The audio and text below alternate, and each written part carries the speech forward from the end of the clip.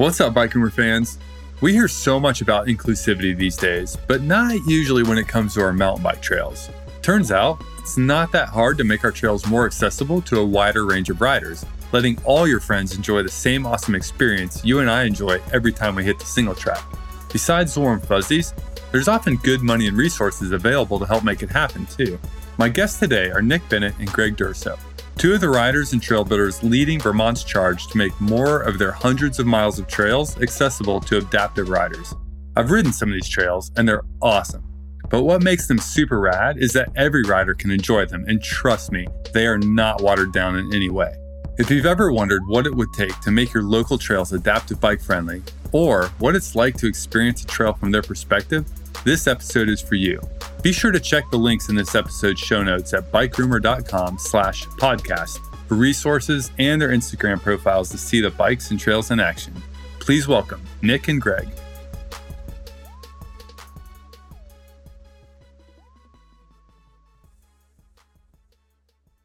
Hey guys, welcome to the Bike Rumor Show. Excited to be here, Tyler. Thank you. Yeah, psyched to be here. Yeah, glad to have you. So before I get into how we met and what we're going to talk about too much, figure I'll let you guys introduce yourselves so people know whose voice is whose and kind of the different organizations you're with. Yeah. Do you want to go first, Greg? Sure, yeah. I'm Greg Durso. I'm the program director at the Kelly Brush Foundation. For those that don't know, the Kelly Brush Foundation helps people with spinal cord injuries live their best active lifestyle. So we provide grants for adaptive sports equipment, like mountain bikes. We've given out over $3 million, over 1,500 participants over the last 18 years. So really proud of what we got going on over here. Nice. Yeah, and I'm Nick Bennett. I'm the executive director of the Vermont Mountain Bike Association. We're the statewide advocacy organization for mountain biking here in Vermont. We have 29 chapters across the state, just about 10,000 individual members. Our chapters steward close to 1,000 miles of trail across the state, and they collectively put about 30,000 volunteer hours to use to help maintain and build our trail network here in Vermont. That's awesome. Yeah, I joined VMBA just because I really enjoyed the trails when I was up there riding, and it's like super impressive. I mean, we have like a really good group here locally in Greensboro, but you guys have an app and just this like massive network of benefits from different retailers. Like I joined and I went and basically got a free pizza that day. It was awesome. There are national parks larger than Vermont, and we've got 50 plus trail networks throughout the state. And like you said, a big part of our organization too is partnerships with local businesses, which kind of embodies the relationships we have with communities, where it's sort of, when you come to Vermont, the percentage of folks with bike racks on their cars and trucks is pretty apparent, as soon as you get here. And for us as a mountain bike organization, we compete to be the largest state level mountain bike organization in the country. We're kind of, right neck and neck with Evergreen out in Washington, and NIMBA, which is multi-state and the kind of encompasses the rest of New England, is a similar size, but Vermont is amongst the smallest states. So when you think about it, percentage of folks that are card carrying mountain bike members, we're far and away the sort of most dense, active mountain bike community here in the country. Yeah, I think, just doing the math, it's about 1.5% of the population is a VMBA member, which is impressive. What's interesting too is, we've done some work here with the University of Vermont, their Center for Rural Studies. They put out a survey every year, and we've tried to collect some data like, well, how many people in Vermont are actually active mountain bikers? And so Vermont, population of 650-ish thousand folks that live in Vermont. Our survey estimates show that like 50,000 folks at least are riding mountain bikes on trails at least once a week. So the percentage is closer to 8-ish, 10%. So part of our work is to actually grow that to where we'd love to see a majority of folks that are out there riding regularly be VMBA members. So it's pretty high, but we also at least believe that we're not at the ceiling yet. So we're hoping to grow over the next couple of years too. Right. Yeah. Nice. Just more math, right? Like just literally the amount it cost me to join, I made back like a third of it just going to get a free pizza with the benefits. I feel like you could like come out way ahead. Totally. With all the partnerships. Yeah. And we'll talk maybe about some of the lift riding here in Vermont, because I know that Greg and I have been on a lot of the resorts that are, once we get into the adaptive conversation. But, one of the things too with VMBA, when you join, we have partnerships with 5 of the lift service riding areas, and VMBA members get a free lift ticket to each of those areas. So if you literally buy your membership, if you used all of them, you'd make, the return on your investment for that VMBA membership would be 5 or, many times over. But even just one trip, if you go down to one of our resort partners, it's like, my membership just paid for itself, and I'm supporting the trails, and I'm getting these business benefits. So we're trying to make a pretty compelling case for folks to be Vimba members. Yeah. Awesome. Rad.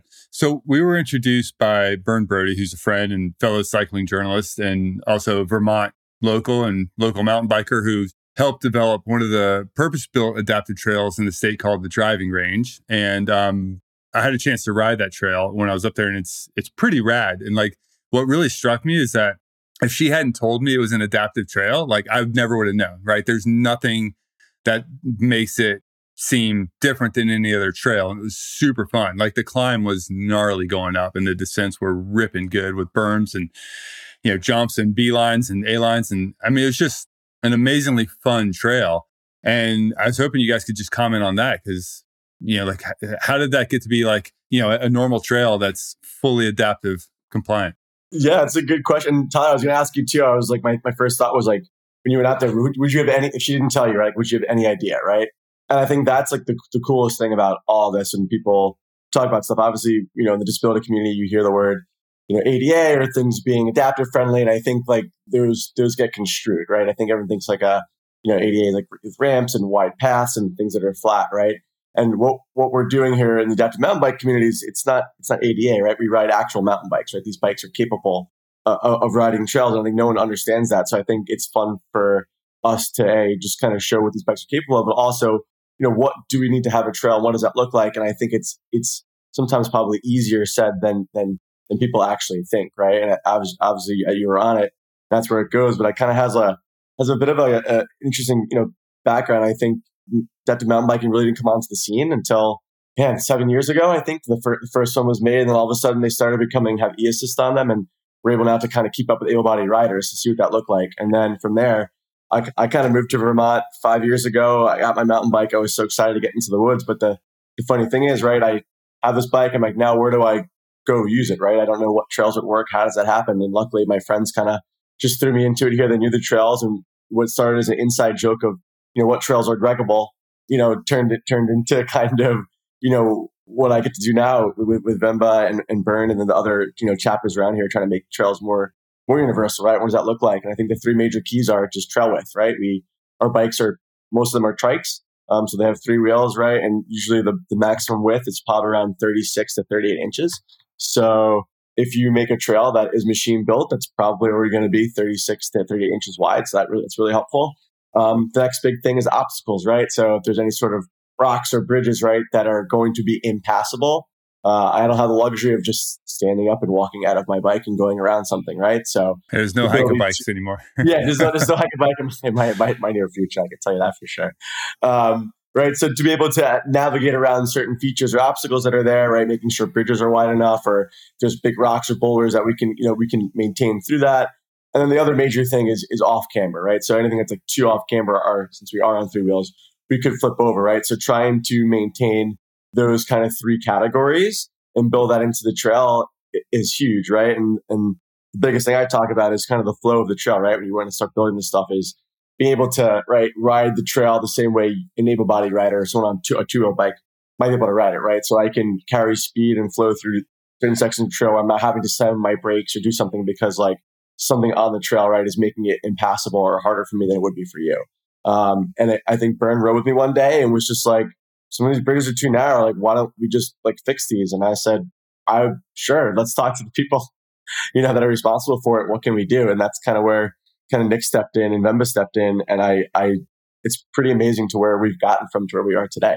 Yeah. Yeah. So I was going to say for Driving Range specifically, I think that's to talk a little bit of kind of like where it came from. And Greg, you just went there, which is Bern and other folks were going out with Greg and other adaptive riders and seeing across our trail networks, so many of these trails are already almost adaptive friendly, where you've got 99% of the trail rides, especially as Greg was alluding to, more of the modern machine built trails are perfectly suited to adaptive bikes. But then you've got one bridge that's too narrow, or you've got one spot that's just has the wrong amount of camber or an impassable spot. So we started a few years ago, we started this program of assessing, which we'll probably talk about later, assessing trails and figuring out those upgrade opportunities. But I think at the same time, and what sort of spurred the idea of the Driving Range is that adaptive riders need something that isn't like, hey, we made this work for you and like as an afterthought, which is still important. And a lot of our trails that we have upgraded, they work, even though they're not perfect. Whereas taking an opportunity to create something that really from the ground up was thoughtful about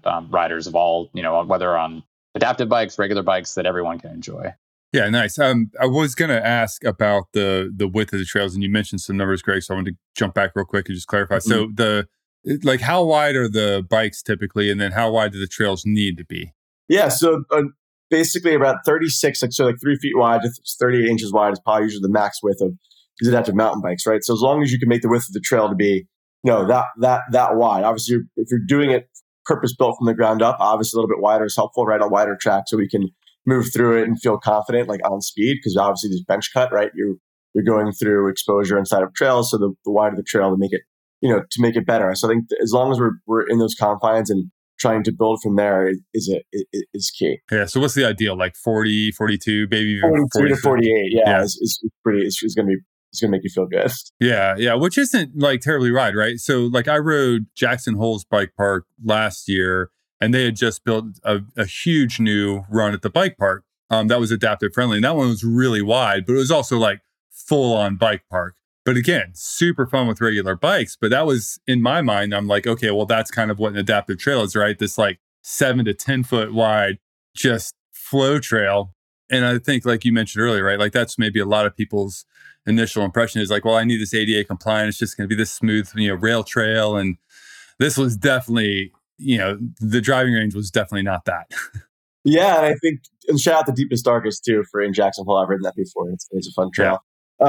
But no, I think too, the biggest thing is for us is like, so down the fall line, right? So that's actually even better for us than bench cut because, when you create bench cuts, it's pushed a little harder. So if you can create techier trails down the fall line, steep or rocky or rooty sections, our bikes are very capable of handling that stuff. And so to create things that's not like, like a highway, like a bike park, 10, 15 feet wide, right? But actually creating, that 40 to 42, inches wide or what that looks like is cool. And you can make them in a technical fashion, right? And I think it's just the way the flow of the trail works, right? And I think it's working that into it where it's just like you're kind of building a trail for yourself, but just a tad bit wider and creating still obstacles that able-bodied bikes, two-wheel bikes can hit versus what my bike can hit, and they're very similar in that fashion. And to build off that too, I mean, one of the things we're trying to establish here is the idea that adaptive riders deserve the same access to a spectrum of different trail types and abilities that, as Greg put it, an able-bodied or two-wheeled bike can. I think trying to move away from the concept of like, an adaptive trail is a huge, wide dirt boulevard at a bike park. Like,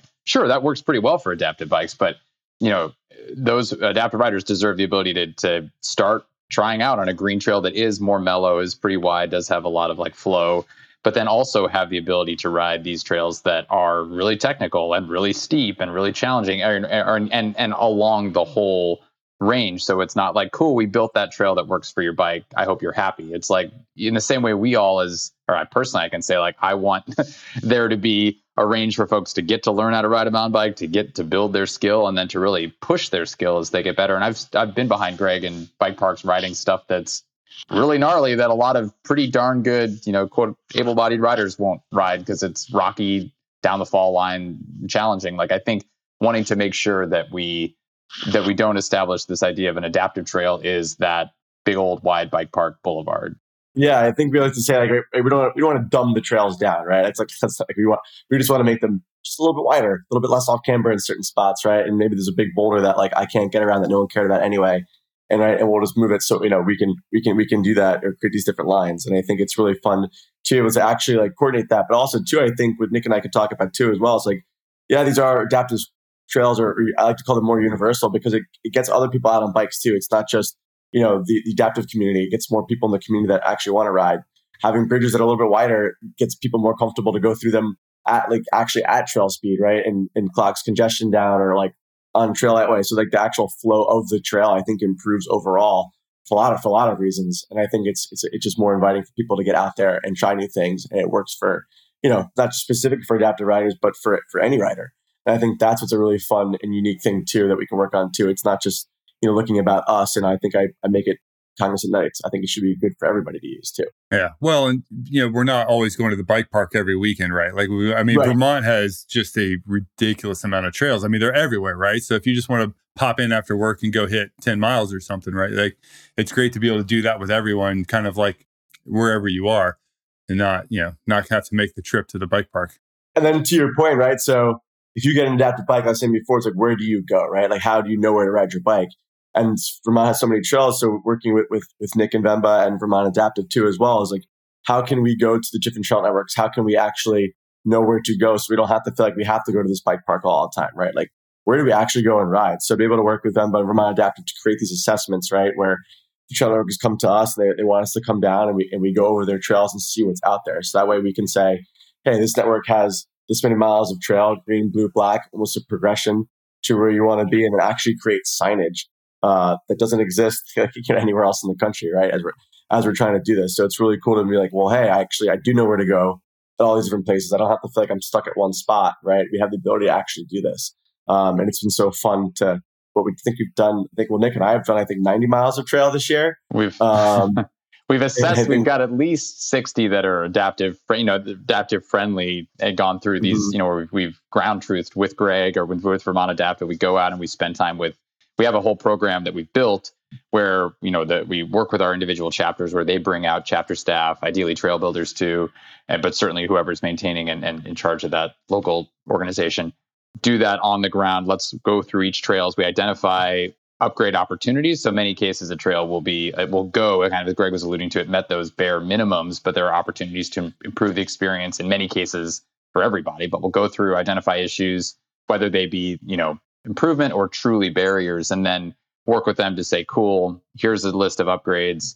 And we'll talk to Kelly Brush has also this year been able to actually put together a grant program to where when we're done with those assessments, not only do we say, hey, there's some things you could improve, but also, and you can easily apply to get some money to widen that bridge or to rebuild that switchback. So making it as easy as possible to do those things. And then also the big, and Greg mentioned it a second ago, that the big thing we're trying to walk away from each of those assessments with, and we will have for next season, which is really exciting, is a really thorough kind of like description and progression chart of all those trail systems to say, cool, you're an adaptive athlete.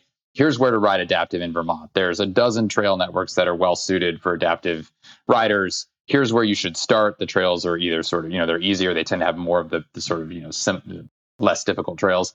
And then kind of the same way you might find at a bike park, work your way up to the more progressive stuff or more challenging stuff, being able to lay that out at a state level. So there is that information. So it's literally answering the question that Greg brought up before, which is like, cool, I got this grant from Kelly Brush Foundation. I've got this awesome new bike.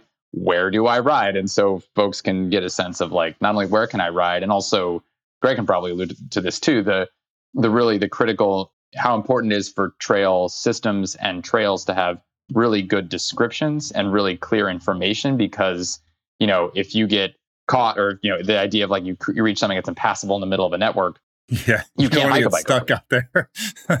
Yeah. Be like hopping, trying to get around stuff. Or you've got a spotter and well, Greg can talk to it better than I can. Yeah. No, I think it's funny too. I think, right, we talk about all the things we talked about so far, but I think the biggest part is those community, right? I think we all go out and ride our bikes, ride our mountain bikes because we love to be in a mountain bike community, right? We love to be able to do those things. And I think what people take for granted is the luxury of them to know where to go ride their bikes, the luxury of them to hop on their bike, be able to go ride, right? And I think that people that have spinal cord injuries or physical disabilities and need these certain bikes, like, don't have that luxury. And so, like I said, like, right, a average mountain bike, adaptive mountain bike costs anywhere between $15,000 to $20,000, right? Which is like only a little bit more than the top bikes now, normal bikes, right? Which is absurd. Right?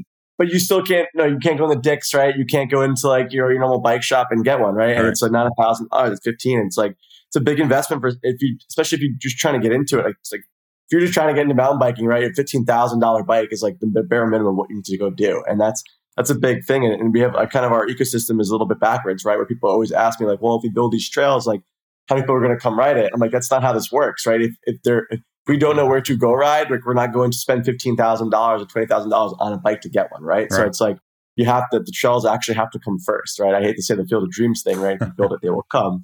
But like, in essence, it's kind of how it does work a little bit. And so I think for me, right, it's like being able to be where I live now and knowing that I have this community that is so accepting, right? And so inclusive and wants me to hang around. And it's just so good. I mean, it's story short, but like, this over the weekend, we had the Vemba party and I crashed for the first time in a long time and I destroyed my rim. But I had 3 people there willing to like literally like knock my rim back in place in the parking lot to get out to ride on trails that we knew that we assessed and were able to do. Like, that doesn't just happen, like, right? Like, those are feelings that I never normally get in other situations that I'm in or other communities. And so to have that, I can't actually put into words on what that actually means to me, which people can take for granted to have as their everyday experience. And that just doesn't happen.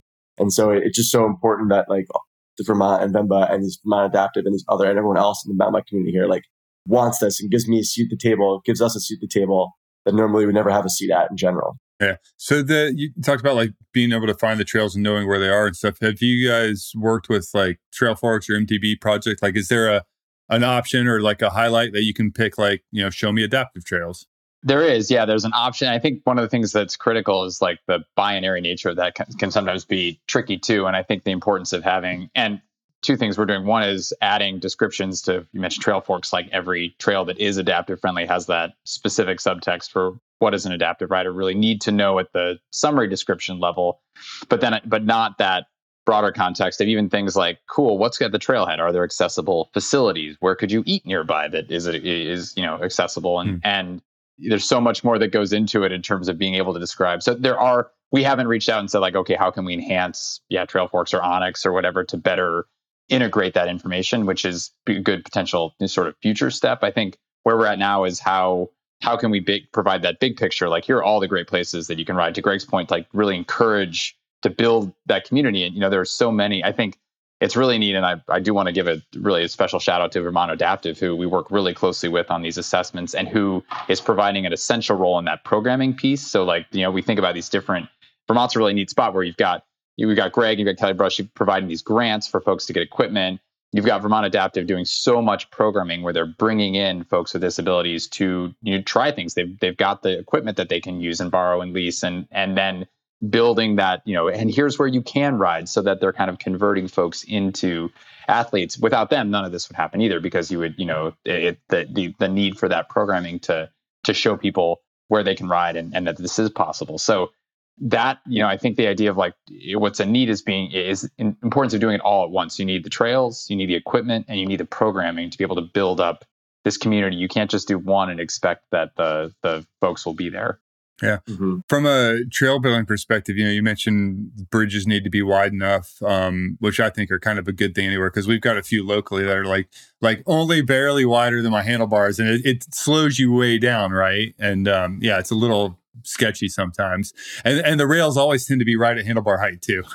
But so from an upkeep standpoint, I know in some areas the trails can grow in a lot in the spring, and normally, for regular bikes, right, the handlebars are 3 feet high, and you're more worried about being able to get your elbows and your handlebars through, whereas with the adaptive bikes you're sitting a lot lower. So is there a different kind of maintenance and upkeep required to keep those trails accessible to everyone? You want me to jump, or you want to take it, Greg?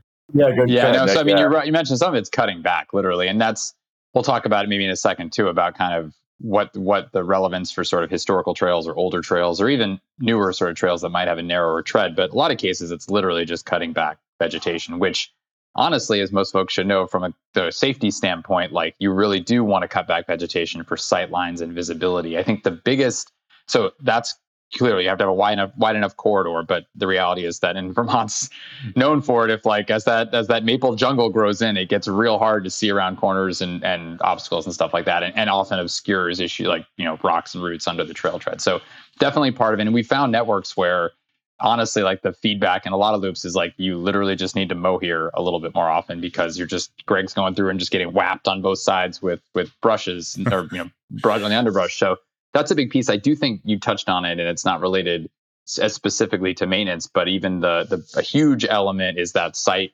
the sight. If you crouch down, on your mountain bike, your eyes are 4 or 5 feet above ground. If you literally, in an adaptive bike, again, I'm not going to speak for you, Greg, but when you're seated down at that level, your sight line is so much lower. So it is important from thinking about certainly maintenance and clearing corridor and stuff like that. But even, when you might go over a roller or something like that, right? You're oh, I can see the exit. You're well, you can see the exit if your eyes are at 5 feet, but if your eyes are at 3 feet, you need to have a better sight line. But Greg, you could definitely speak better to that than I could.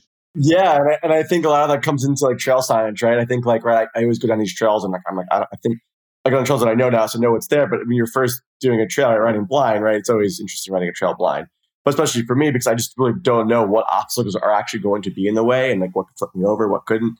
And so that's why having trail signage on the trails now is going to be so key for us, because that's a little thing that, again, like we just don't ever get like having. And so like knowing that a trail, right, this is an adaptive trail, it works. Like having just knowing that, right, just takes a lot of things in my brain that I need to like focus on, like right when I'm going on the trail.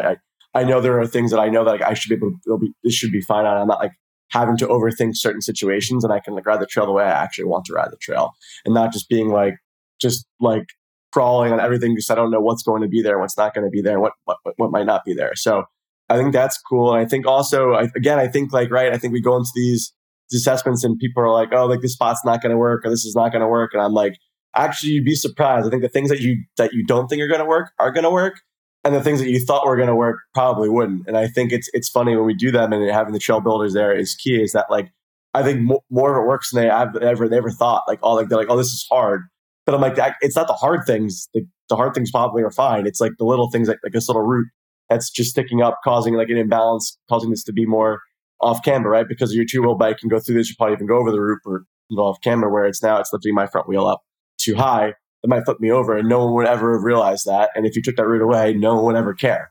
Like, it's just those little things. So the little trail maintenance stuff is even the vegetation isn't wide enough. I think a lot of it comes down to the obstacles, right? So if you can just remove some of the obstacles, which are mainly the bridges, a lot of the bridges are just too narrow, right? And so those are big pieces of it, or moving this rock, or there's one trail network here that if we just moved a rock out of, like, I actually can't get into the trail network, right? It's like I have to like every other trail in there is great. You just can't get past the one rock at the front. Yeah.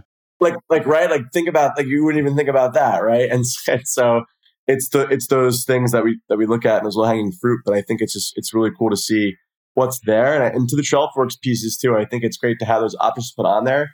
But unless like we go out and identify what trails would work and kind of create our own little system internally, it's going to be it's almost too hard to, like, you're biting off too much at once, right? You got to take all the low hanging fruit and start simple, and just what trails work, right? Based on a little small guidelines. And everyone always talks about other guidelines.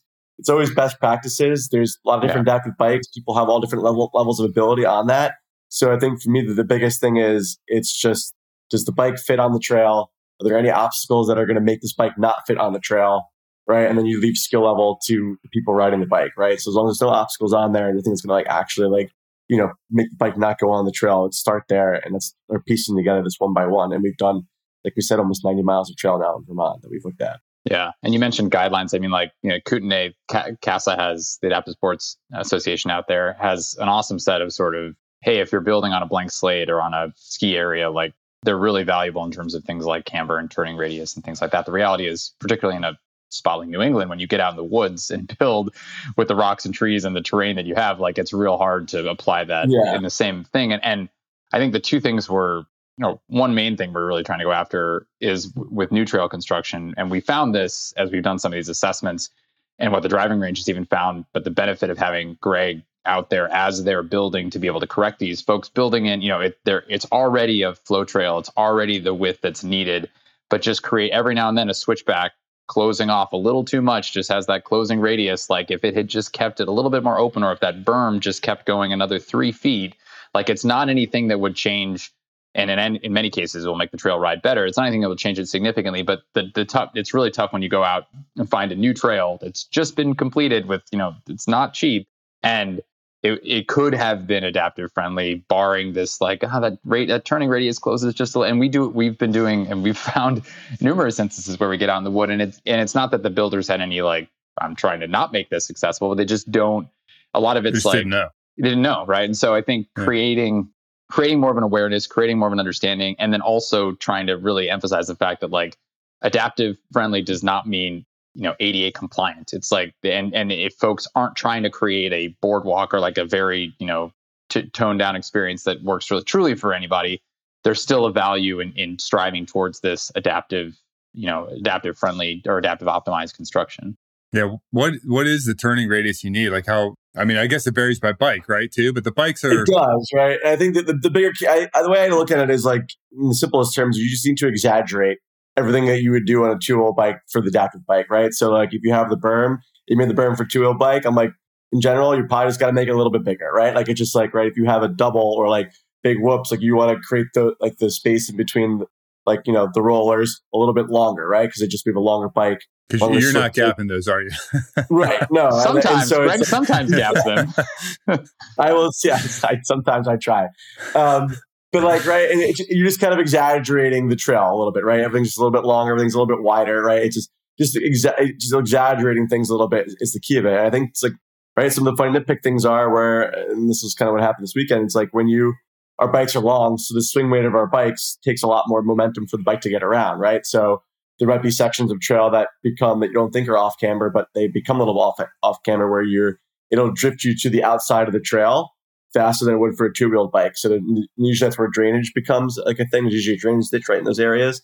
There's usually a tree, right? Because it's just how trails are built. So be able to nitpick some things and be able to create that berm to go a little bit longer, so you're not just being thrown down the hill towards the outside of the trail, right? And kind of keeping that flow that we talked about. Yeah. Those are really the nitpicky things that it's really fun that we get to go over.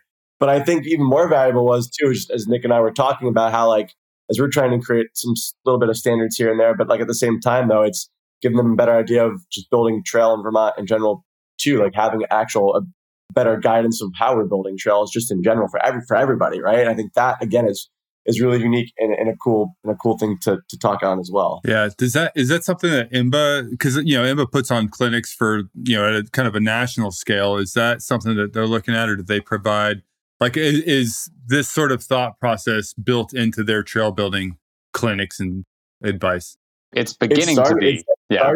I think, I was going to say, and I've chatted with them about this, and Greg, I know has as well. I think they're trying to coalesce around some common definitions. I think this is the adaptive mountain biking sort of just culture is only really, emerged in the last couple of years. And so getting alignment around, there've been different standards, whether it's on pavement, whether it's the CASA standards, there's trying to get to some consistency around what, and I think the trickiness of design standards, because as Greg was alluding to, even with turns, CASA says 15-foot minimum radius, 20 to 25-foot ideal, but that depends how is that a 180 degree berm? Is that a 135 degree? I've watched Greg navigate a lot of tight berms that aren't, as long as they don't wrap all the way around, sure, you can rail through those. But if it's a truly looped around light bulb turn or whatever, that's a different story. So much of those are I think IMBA is absolutely trying to think through, and they've done some great work. I know Walden's Ridge has had a lot of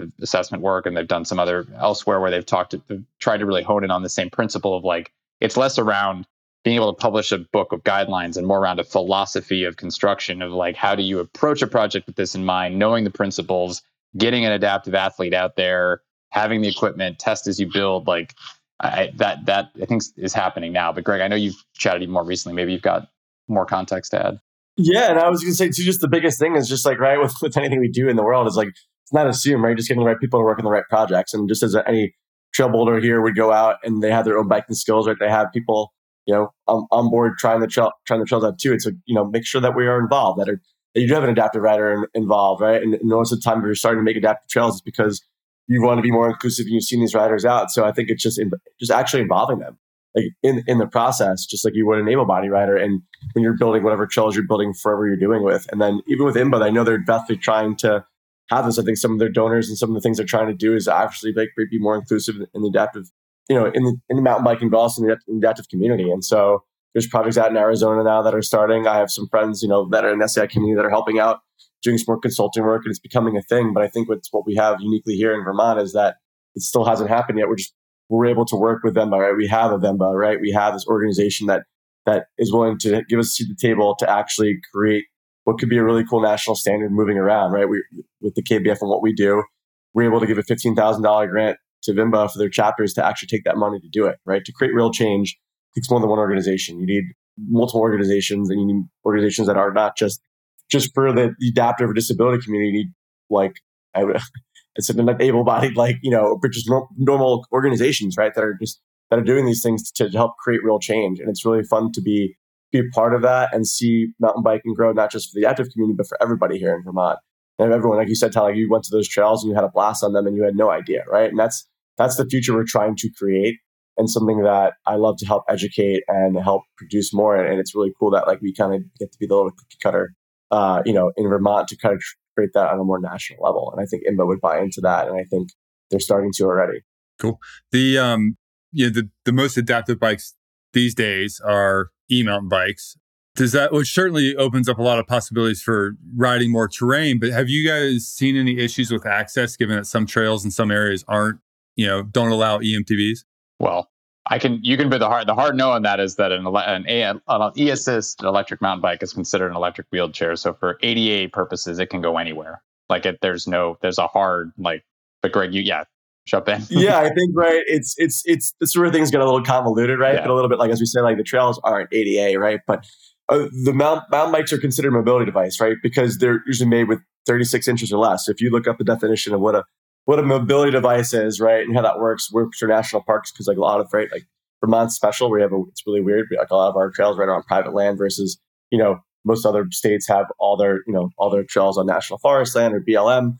So that looks like, and those are things you have to comply on, right? And a mobility device, is a device that, right, that's 36, inches or wide or less, has the tread is this or that, and has a motor that will do less than that, right? And all the bikes that are pretty much made kind of fall into that category. So technically, if you go out on trail, it should be legal. You should be allowed to have that. It's like having a wheelchair on the trail, right? And so you're trying to create those bikes in those parameters is what sets that apart. And I think it's a big part of it. And I think, no matter where you go, you're going to find people that are going to give you a hard time. That's just the way, that's everything you're going to go through. But for the most part, there really hasn't been that much pushback, and rightfully so. And I think, again, it takes the right amount of education and the right ambassadorships to have those conversations and put that out there. And right, be able to work with organizations that are in charge of that stuff to get things done. It is super helpful, right? And Thumba's been a big part of that as we navigate that. And Kingdom Trails is a big part of that. It's a big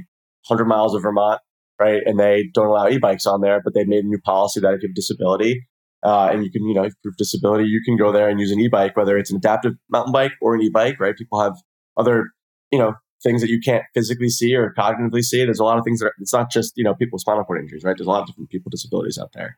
And so to be able to have that, and again, open it to more people to ride, I think is huge.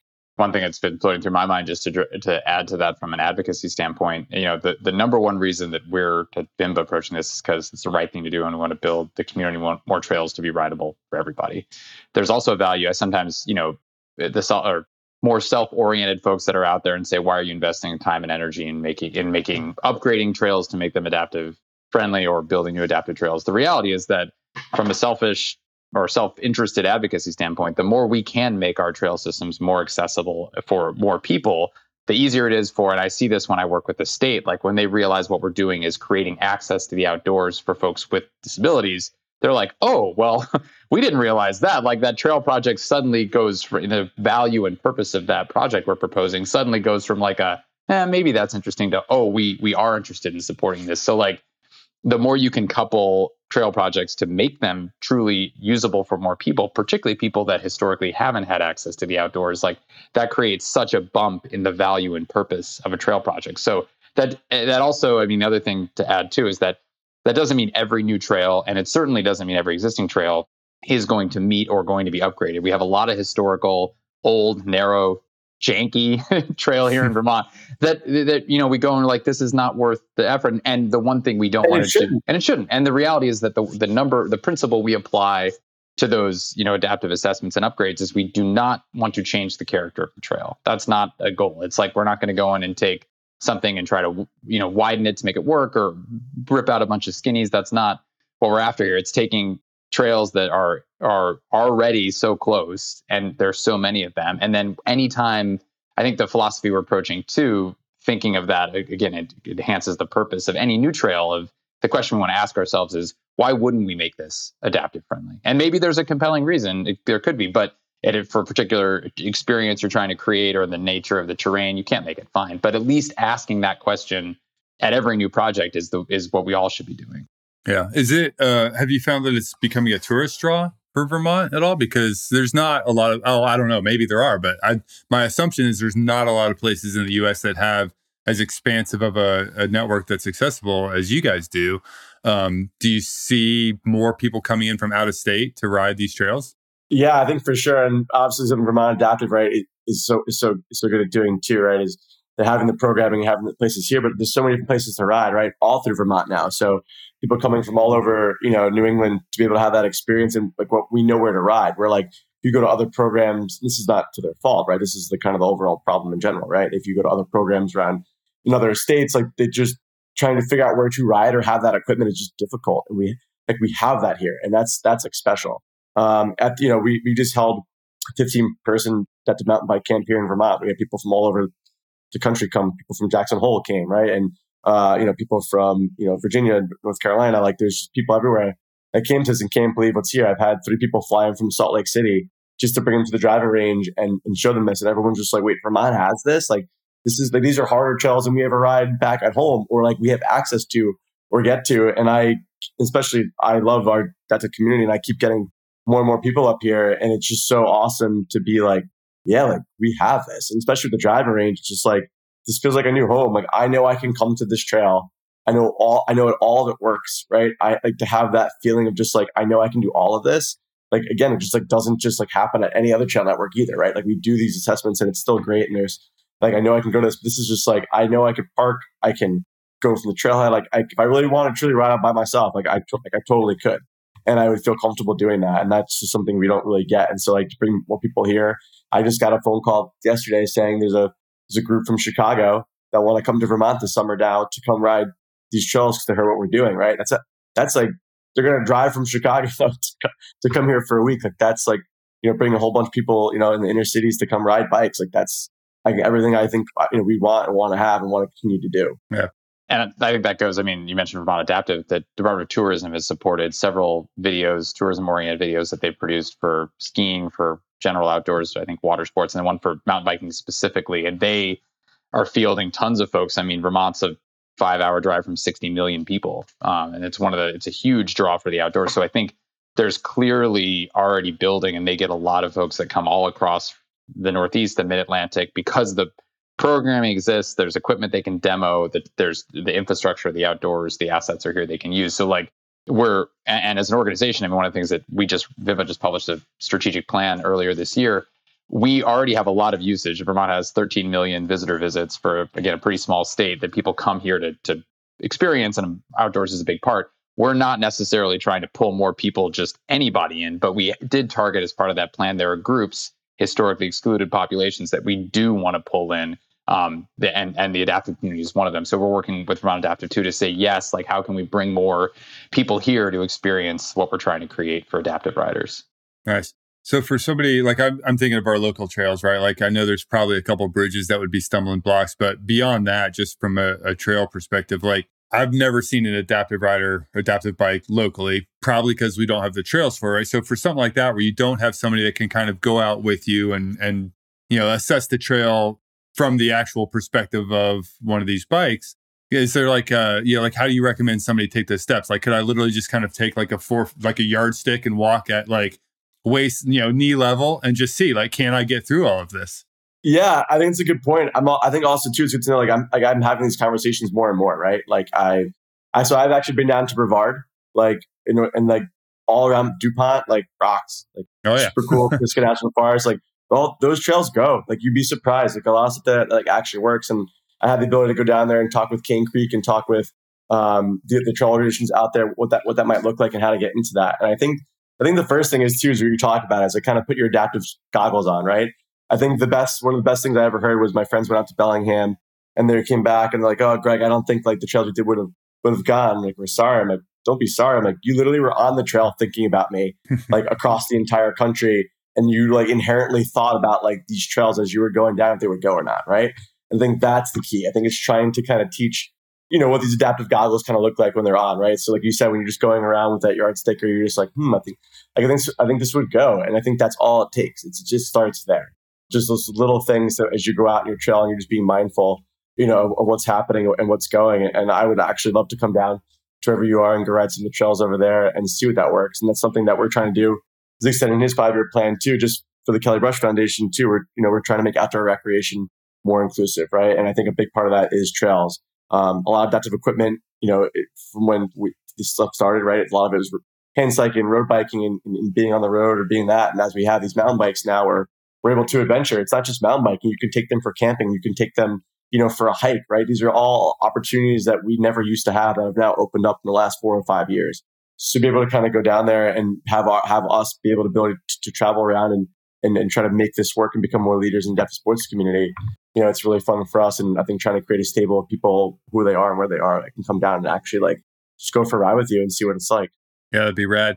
Is there anything I didn't ask? I'm just trying to think of it from like a trailblader's perspective. They're probably listening to this thinking like, it'd be nice, and I can get some grants and I want to do this. Like, what have I not asked or what have we not talked about that should be top of mind as people are trying to, kind of come up with a program for their local area?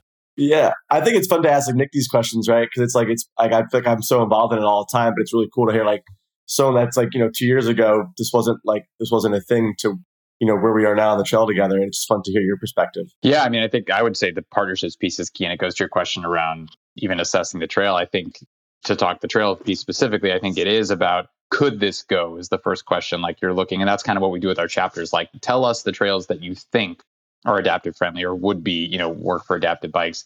And then it absolutely requires going out there with the equipment, seeing it firsthand, identifying upgrade opportunities. So in that same vein, you can't do this without partners. Like we would not be doing this without Kelly Brush and without Vermont Adaptive as partners in the work. So regionally sort of identifying your adaptive sports or, sort of organization the closest to you, or in many cases, as Greg, there's national organizations that are, always interested in enhancing what's going on. So figuring out who you can work with.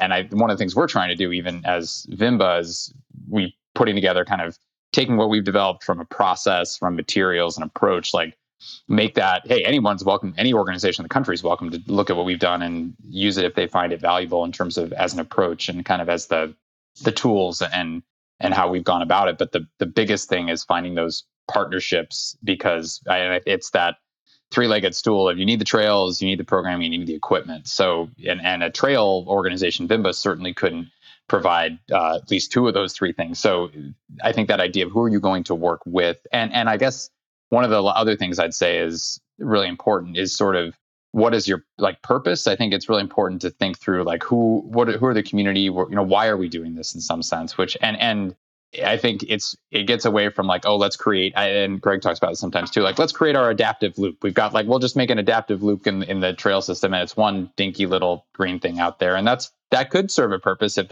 you want to let people do their walk or whatever. But I think it's coming up with what is the value you're trying to establish in a project, and then ideally working with the athletes themselves to figure out like, does this make sense? Like, is this something that we should do versus creating something that doesn't actually serve a community that needs it?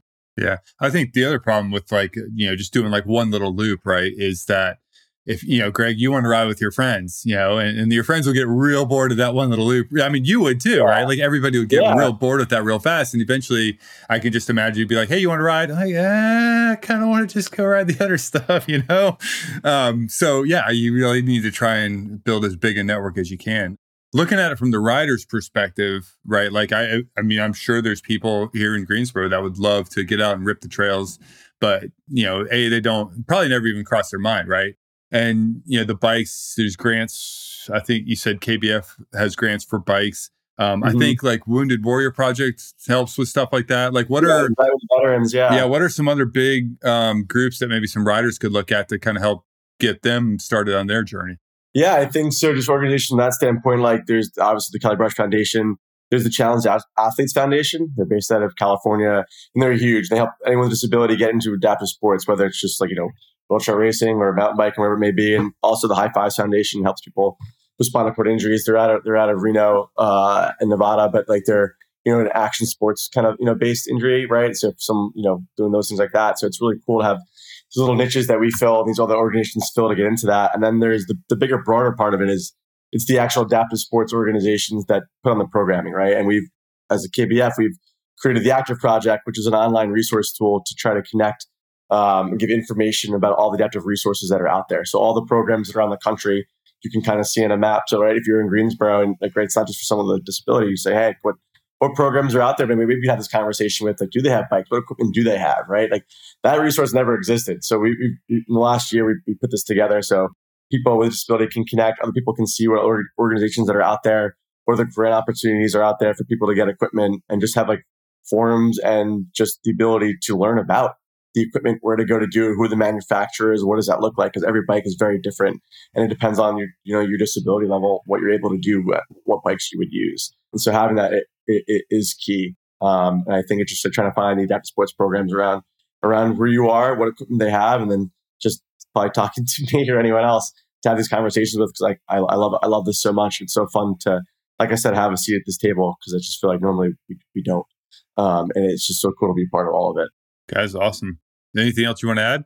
Thank you. Thanks for having this. It's like talking this all day. Yeah. Thank you. As you can tell, Greg and I just rambled for like an hour without nonstop. So it's top of mind. Yeah, but no, I mean, I think it's a topic, right? Like, if you don't need a bike like this, you don't need trails like that, right? Like, why would it ever cross your mind? And especially if you don't know anybody that is, would love to ride but can't, right? Like, why would it ever cross your mind? So hopefully we can just kind of get people thinking about it at some level. It'd be fun.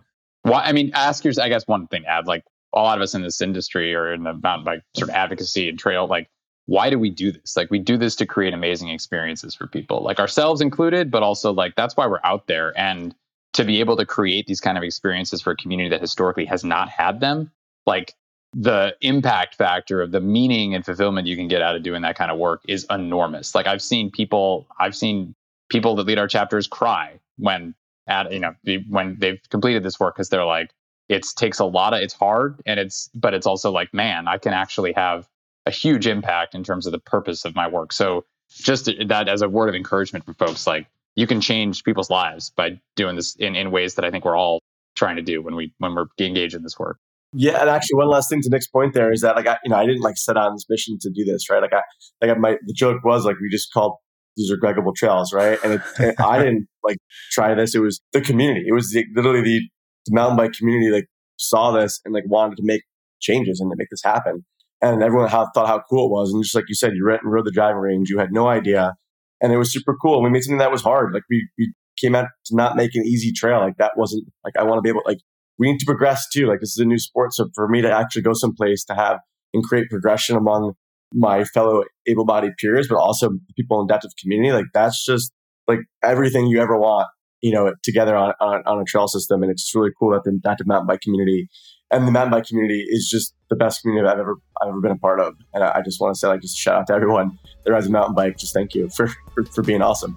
Awesome. Well, Greg, Nick, thank you guys so much for your time and for sharing the info and stories. Thank you. Anytime.